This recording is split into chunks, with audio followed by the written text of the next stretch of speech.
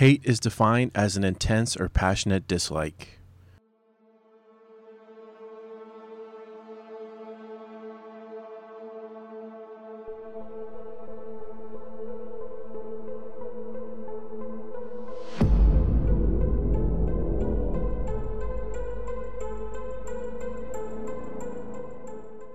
Hello, everyone, and welcome to episode 1 of Over the Top, a Great War podcast. For the first couple episodes, I'll be talking about the events that caused world leaders to make irrational decisions that led to the outbreak of World War I.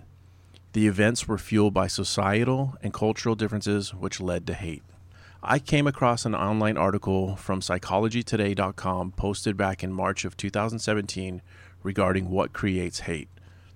A paragraph was written by Sylvia Duchovicki, the founder and president of the Critical Therapy Center, and the paragraph is in regards to societal and cultural factors of why we hate.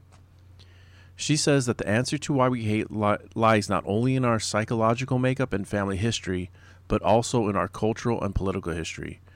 She said, quote, "We live in a war culture that promotes violence, in which competition is a way of life. We fear connecting because it requires us to reveal something about ourselves. We are taught to hate the enemy, meaning anyone different than us, which leaves little room for vulnerability and an exploration of hate through empathic discourse and understanding. In our current society, one is more ready to fight than to resolve conflict. Peace is seldom the option." End quote. Think of the events that led up to the Great War like a campfire. Pretend you have a small fire used to cook some food, keep you warm, maybe roast some marshmallows or something. Basically, a fire that can be easily controlled. And then the next thing you know, multiple jackasses, one after the other, come out of the wood line with gas cans, and they start dumping gas on the fire. That campfire that was under control can't be contained anymore. The whole forest erupts in flames. And it looked as though Russia was handing out the gas cans. The war sprang to life in August of 1914, but the first seed of hate was planted on the early morning of June 11, 1903, at the Royal Palace in Belgrade, where the King of Serbia, Alexander Obrenović, and his wife, Queen Draga, were residing. But before I get into the events of that dark morning, let me first give you a little background on Alexander. Born in 1876, son of Milan Obrenović and Natalie of Serbia.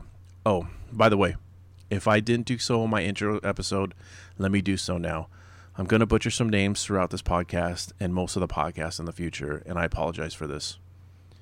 Alexander's father had abdicated in 1889, which means he renounced the throne, naming his son the new king with a regency council due to his age.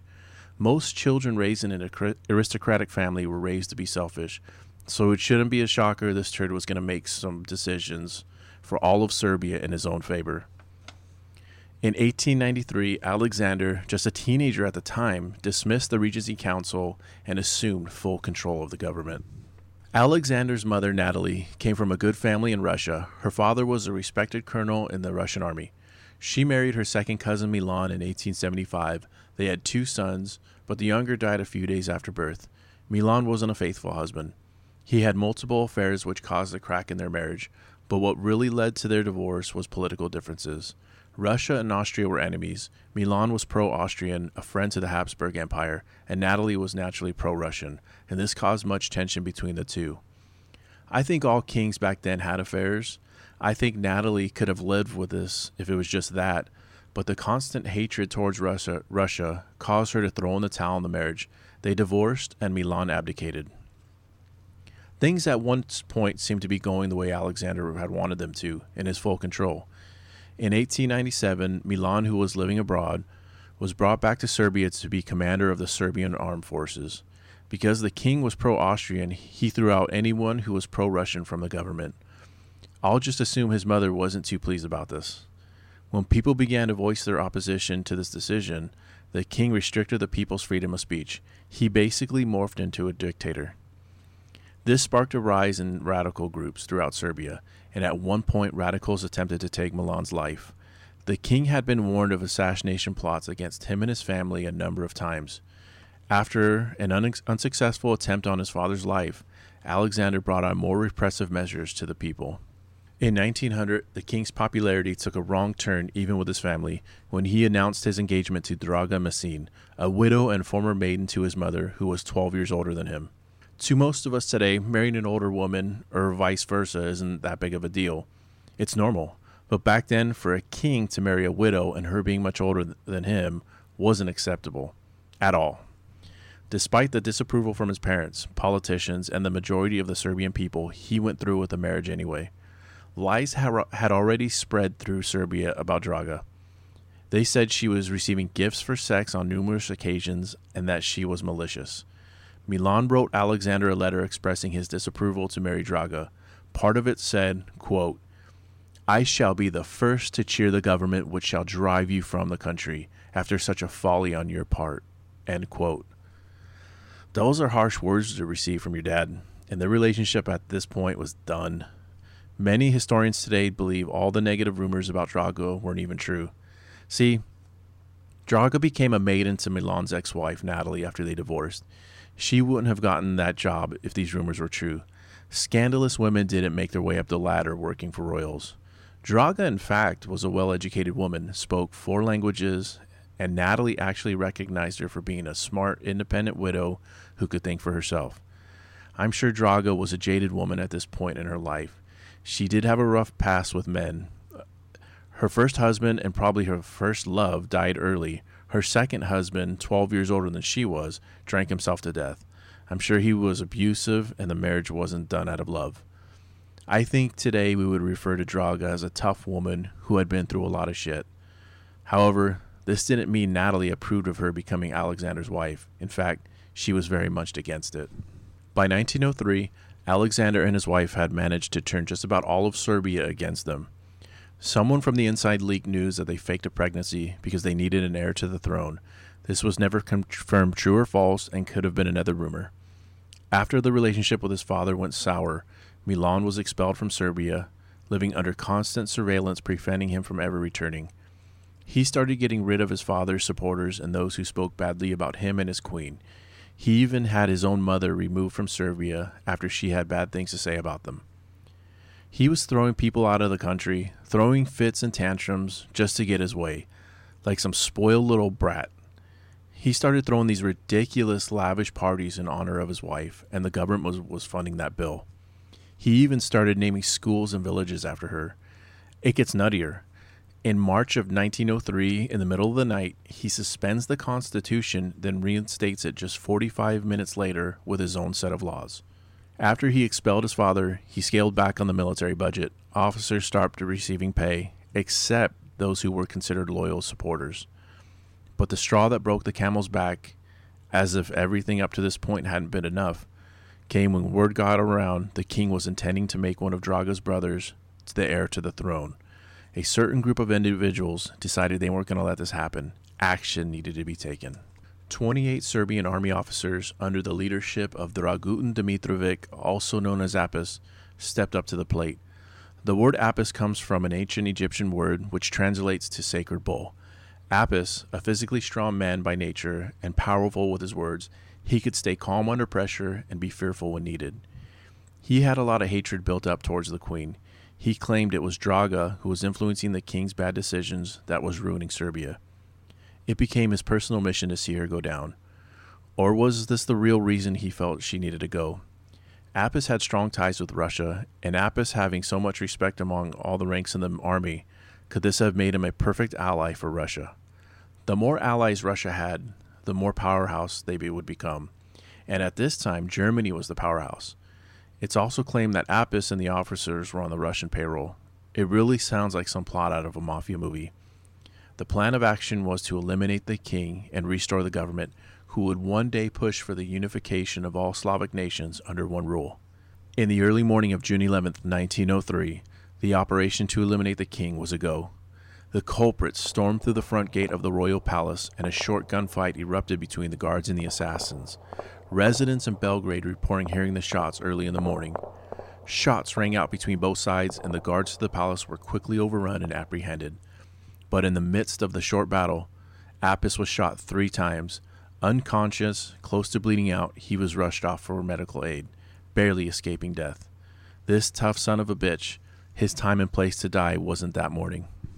The officers made their way to the two large heavy wooden doors leading to the inside of the palace. They blew the doors down with dynamite and stormed inside. The power was cut from the palace, and the assassins, with candle in one hand and gun in the other, searched room by room for the king and queen. A few hours went by searching for the couple while murdering those who were loyal to the king. The assassins finally found the trembling couple hiding in a small closet next to their room.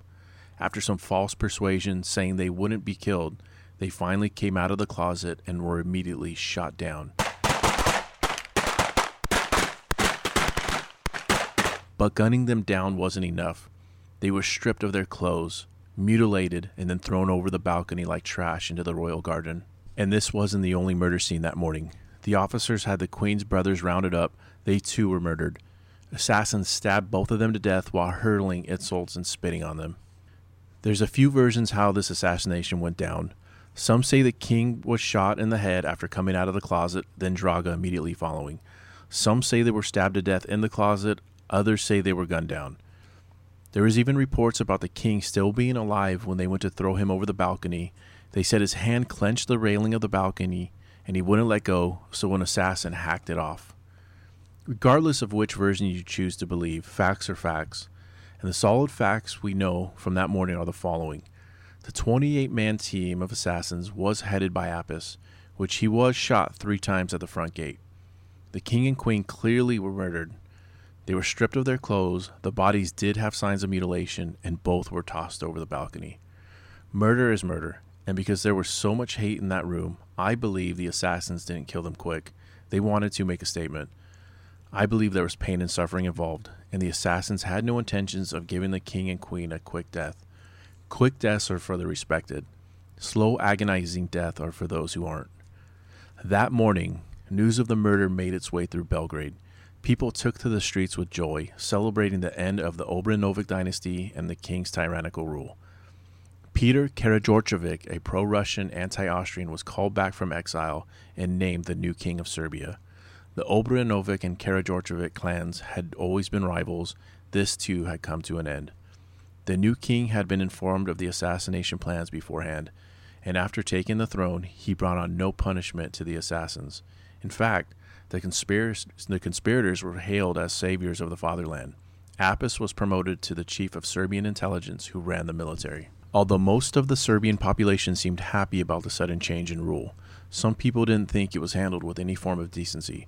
Sir George Bonham, the British Prime Minister, wrote a dispatch to London the evening of the murders, saying in regards to the people celebrating in the street, quote, "There was an entire absence of decent regret," end quote. The thought about a group of radicals murdering a king and queen, then taking over the government, was very disturbing to some people. If they were capable of murdering their own, what else would they be capable of? How far could their power stretch?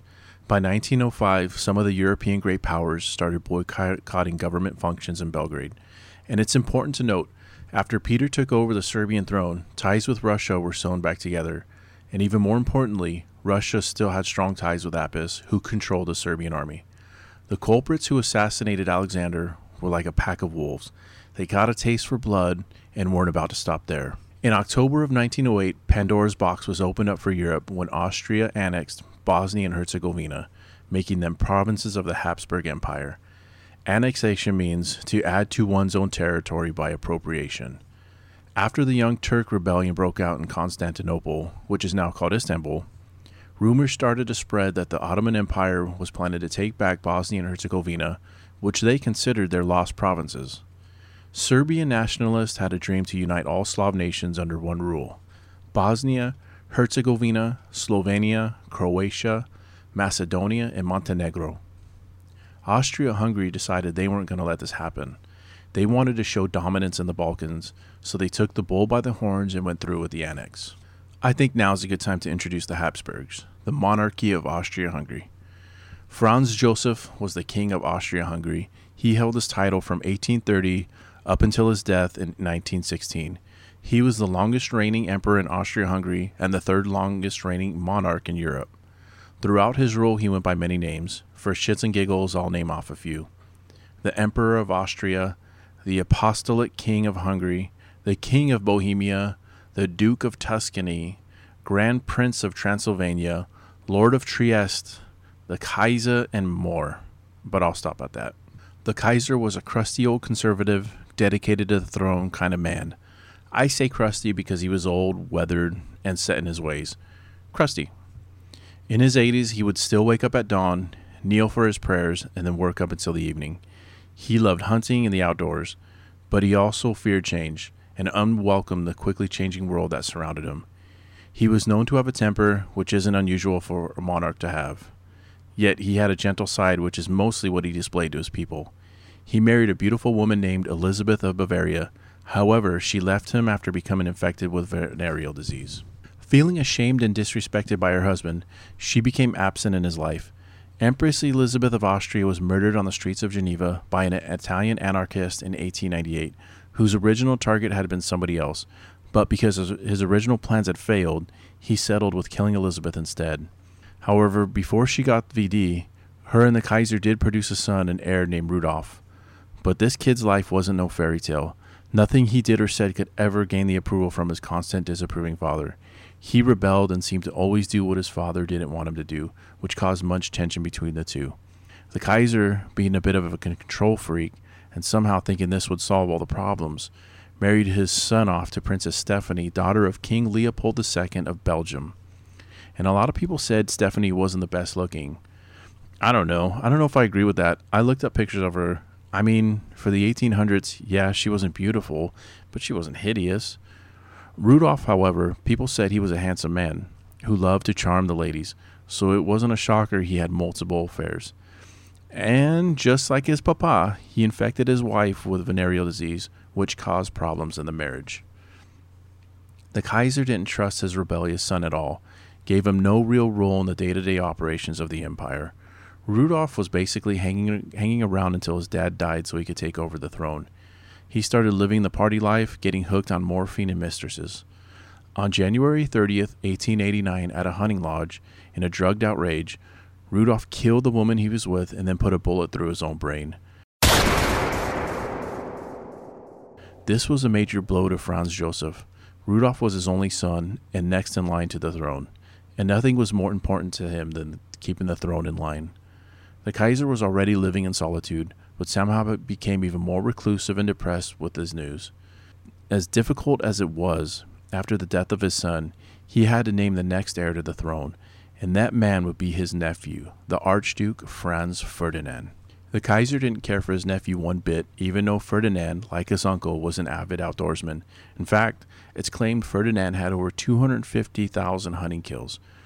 But the Kaiser viewed him as a weak liberal with intentions of welcoming the new world into the empire. The Kaiser became paranoid about the Archduke and his liberal ways. Historians believe it's because Franz Ferdinand was very close with his cousin Rudolf, who again was the exact opposite of his father. Therefore, Ferdinand must be the opposite as well. And Franz Ferdinand, in some weird way, believed the Kaiser blamed him for the death of his son, which I don't think is true.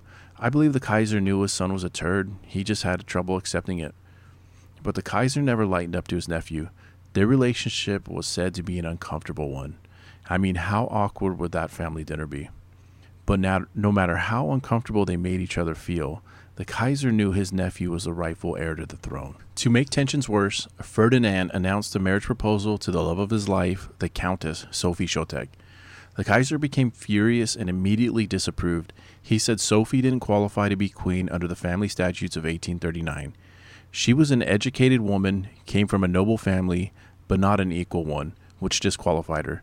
The king said regarding Ferdinand's love for Sophie, quote, "Love makes people lose all sense of dignity," end quote. The Habsburgs were unanimous in their disapproval of the Archduke marrying Sophie and didn't hold back saying it. An elderly Archduke wrote a letter to Franz Ferdinand saying, quote, "Try to occupy yourself with serious activities and think carefully on the consequences of the steps you propose to take, because I do not believe that this union will bring you lasting happiness. To see a wife you love disadvantaged will cause you pain, and if things should turn out to be different than you expected, and the domestic happiness you hope for is not to be found, everything will be even more difficult to bear. Each man has painful moments to face, some more difficult than others. Thinking of one's duty helps overcome these. And the higher one stands, the less one can allow oneself to be deflected away from fulfilling that duty." End quote. The forbidden romantic scandal of the Archduke and Sophie spread through Vienna, and along with the allies and enemies of the Habsburg Empire. This was celebrity gossip back in 1900. Anyone important in Europe wanted the latest scoop.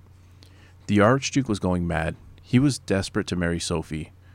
Through his life, he had plenty of women presented to him, approved by the empire, but he wasn't interested in other women. He found that one person who made him happy and was willing to risk it all to marry her.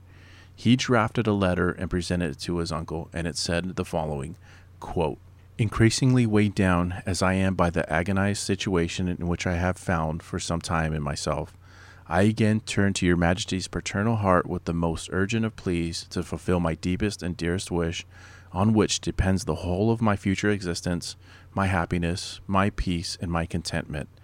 I can only mention once more that my whim to marry Countess is not a whim, but an outflow of deepest affection for years of trial and suffering. Your Majesty's guarantees for my future life lie in my past conduct, in my constant endeavor to act loyally and never, openly or secretly, against your Majesty's will, as many others have tried in their desperate straits. I can and will never marry anyone else, for it repels me, and I am unable to tie myself to another without love, making her and myself unhappy, while my heart belongs and will always belong to the Countess. Regarding the belief which your Majesty deigned to express that my marriage might harm the monarchy, I humbly beg to point out that this very marriage, by turning me back into a happy man who enjoys his work and devotes his full strength to the general welfare, will enable me to discharge my duties to the monarchy much better than if I live out my life as an unhappy, lonely man devoted by longings. I ask your Majesty to believe that I am striving to do my best in a difficult situation, but to this end I must have a chance to feel happy, which is why I beg your Majesty for this one happiness in my life, for consent to the marriage for which I yearn. I shall strive to give your Majesty firm and faithful support, as I am at your Majesty's command. I shall never do anything against your Majesty's will, openly or in secret. Yet this makes me more confident in my appeal to your Majesty's heart to grant me my happiness." End quote. Woo, jeez. The letters between the aristocrats are so formal and drawn out, it gets ridiculous. I had to read them over and over, cutting out some words just to make it flow better. So I apologize if this sounds drawn out. I did omit a few words, but this is the way they communicated with each other. I mean, I feel like I need a shot of tequila after reading that. The Kaiser finally gave in and granted permission to the Archduke to marry the Countess. Some say it came from the influence of Elizabeth.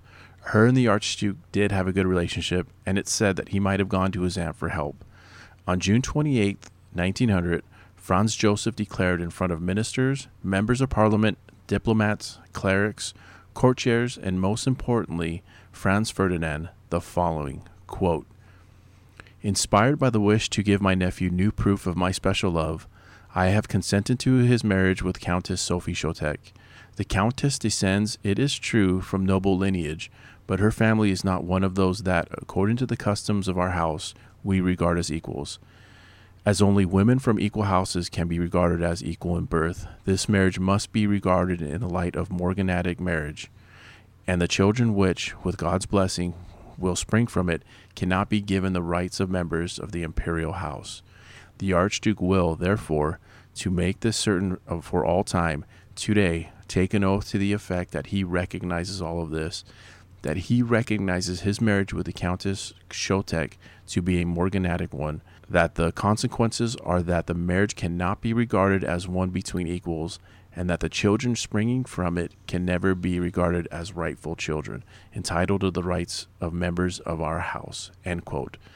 And I think I need a second shot. And that was that. 2 days later, they were married, not in Vienna, but in a private summer residence. The Kaiser, of course, did not attend. The price was their children would inherit no right to the throne, and Sophie was not allowed to attend any formal government function, nor allowed to be seen with her husband in a public gathering. For years, this is how the Archduke and Sophie lived their lives, and despite all the monarchy BS, they remained happy and had 3 children. Ferdinand was content with his decision on marrying his love, saying he never once regretted it and would do it all over again if he had to. I don't think the Archduke was the worst of the worst when it came to royals. Yeah, he was in the monarchy, and yeah, almost all aristocrats by nature are greedy and selfish, but overall, just by his actions on giving up his lineage to marry Sophie, showed he had some sort of heart. In fact, it was the Archduke who disapproved of the annexation of Bosnia and Herzegovina. He knew making a move like this could lead to a war in Europe and warned the empire about this. The Ottoman Empire was looking to take it back. The Serbs wanted it to unite all the Slavs, but it was the Habsburgs who made the first move. There was a dark cloud approaching fast over this part of Europe. This annexation by Austria-Hungary enraged the Serbians. Crowds gathered in the streets calling for war against the empire. Radicals were claiming this annexation must be fought to the death. Nikola Pasic, a major political player in Serbia and a radical himself, declared that if the annexation cannot be reversed, Serbia must prepare for war. They even looked to Russia for military help, but Russia had just suffered a humiliating loss in 1905 in a war with Japan, and said its military wasn't ready. And as much as the radicals kicked and screamed, the Serbia government did nothing. Negotiations for the reversal of the annexation completely failed. This fueled the radicals' fire, who viewed the failure of negotiations as cowardice. They weren't going to stand for this. Action must be taken, because in their eyes, Vienna was gaining the upper hand over Belgrade, and the dream of uniting all the Slavs was fading away. After the failure of negotiations, a few very important things happened in Serbia. Number one, the link between Serbia and Russia was strengthened even more with the arrival of a new Russian minister, pro-Serbian Baron Nikolai Hartwig. Russia may have lost the war with Japan, which did expose a weakness in its army and navy, but they did have money, and money is what rebuilds an army, and at the same time can support radicals in its favor. Number two, financial ties with France was reinforced with a huge loan from Paris, with the intentions of expanding them and improving the Serbian army. And lastly, number three, in 1911, a new lethal organization was formed by the name of Unification or Death, also known as the Black Hand. And leading this new radical organization was Dragutin Dimitrovic, Apis, who recruited the rest of the culprits from the 1903 assassination to start it up. It's uncertain to know the exact size of the Black Hand because little was revealed about them, but it's estimated by the end of 1911 there was around 2,500 members. They had already infiltrated the Serbian government after the 1903 assassination, and now they controlled the borders between Serbia and Bosnia, which gave them access to the annexed areas. The Black Hand thrived off secrecy. New members were inducted through a ceremony, swearing an oath to a hooded figure in a dark room, pledging absolute obedience. Here's the oath put together by the founding members.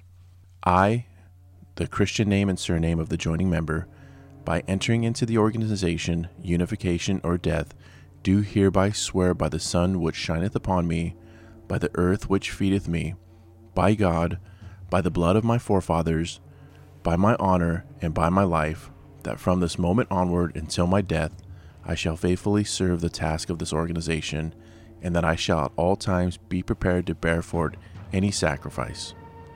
I further swear by God, by my honor and by my life, that I shall unconditionally carry into effect all its orders and commands. I further swear by my God, by my honor and by my life, that I shall keep within myself all the secrets of this organization and carry them with me into my grave. May God and my comrades in this organization be my judges if at any time I should wittingly fail or break this oath. And I'm going to wrap this episode up right here. I know some of you may be saying let's get to the battles, but please bear with me. We still have one more episode to get through before the war kicks off. And the next episode contains the most important event which led to the outbreak. I'm hoping all of you find this to be entertaining and interesting at the same time. And most of all, I hope you are starting to see how everything is linked together. The Russians had an influence in Serbia going back to the assassination of King Alexander. Austria made a move to expand the empire by annexing Bosnia and Herzegovina. The Black Hand's founding members have been linked to Russia since 1903 and are only becoming stronger. France, a close ally of Russia, now has financial ties with Serbia, and it's only going to get a lot more messy. I want to thank everyone for listening to episode 1. Please like and share Over the Top, a Great War podcast on Instagram and Facebook and your podcast platform of choice. I'll be posting the release date of episode 2 very soon. you can email the show at ottgwpodcast@gmail.com. If there's a platform you'd like to see the show on, please shoot me an email and I'll do my best to make it happen. Take care, everyone. Bye.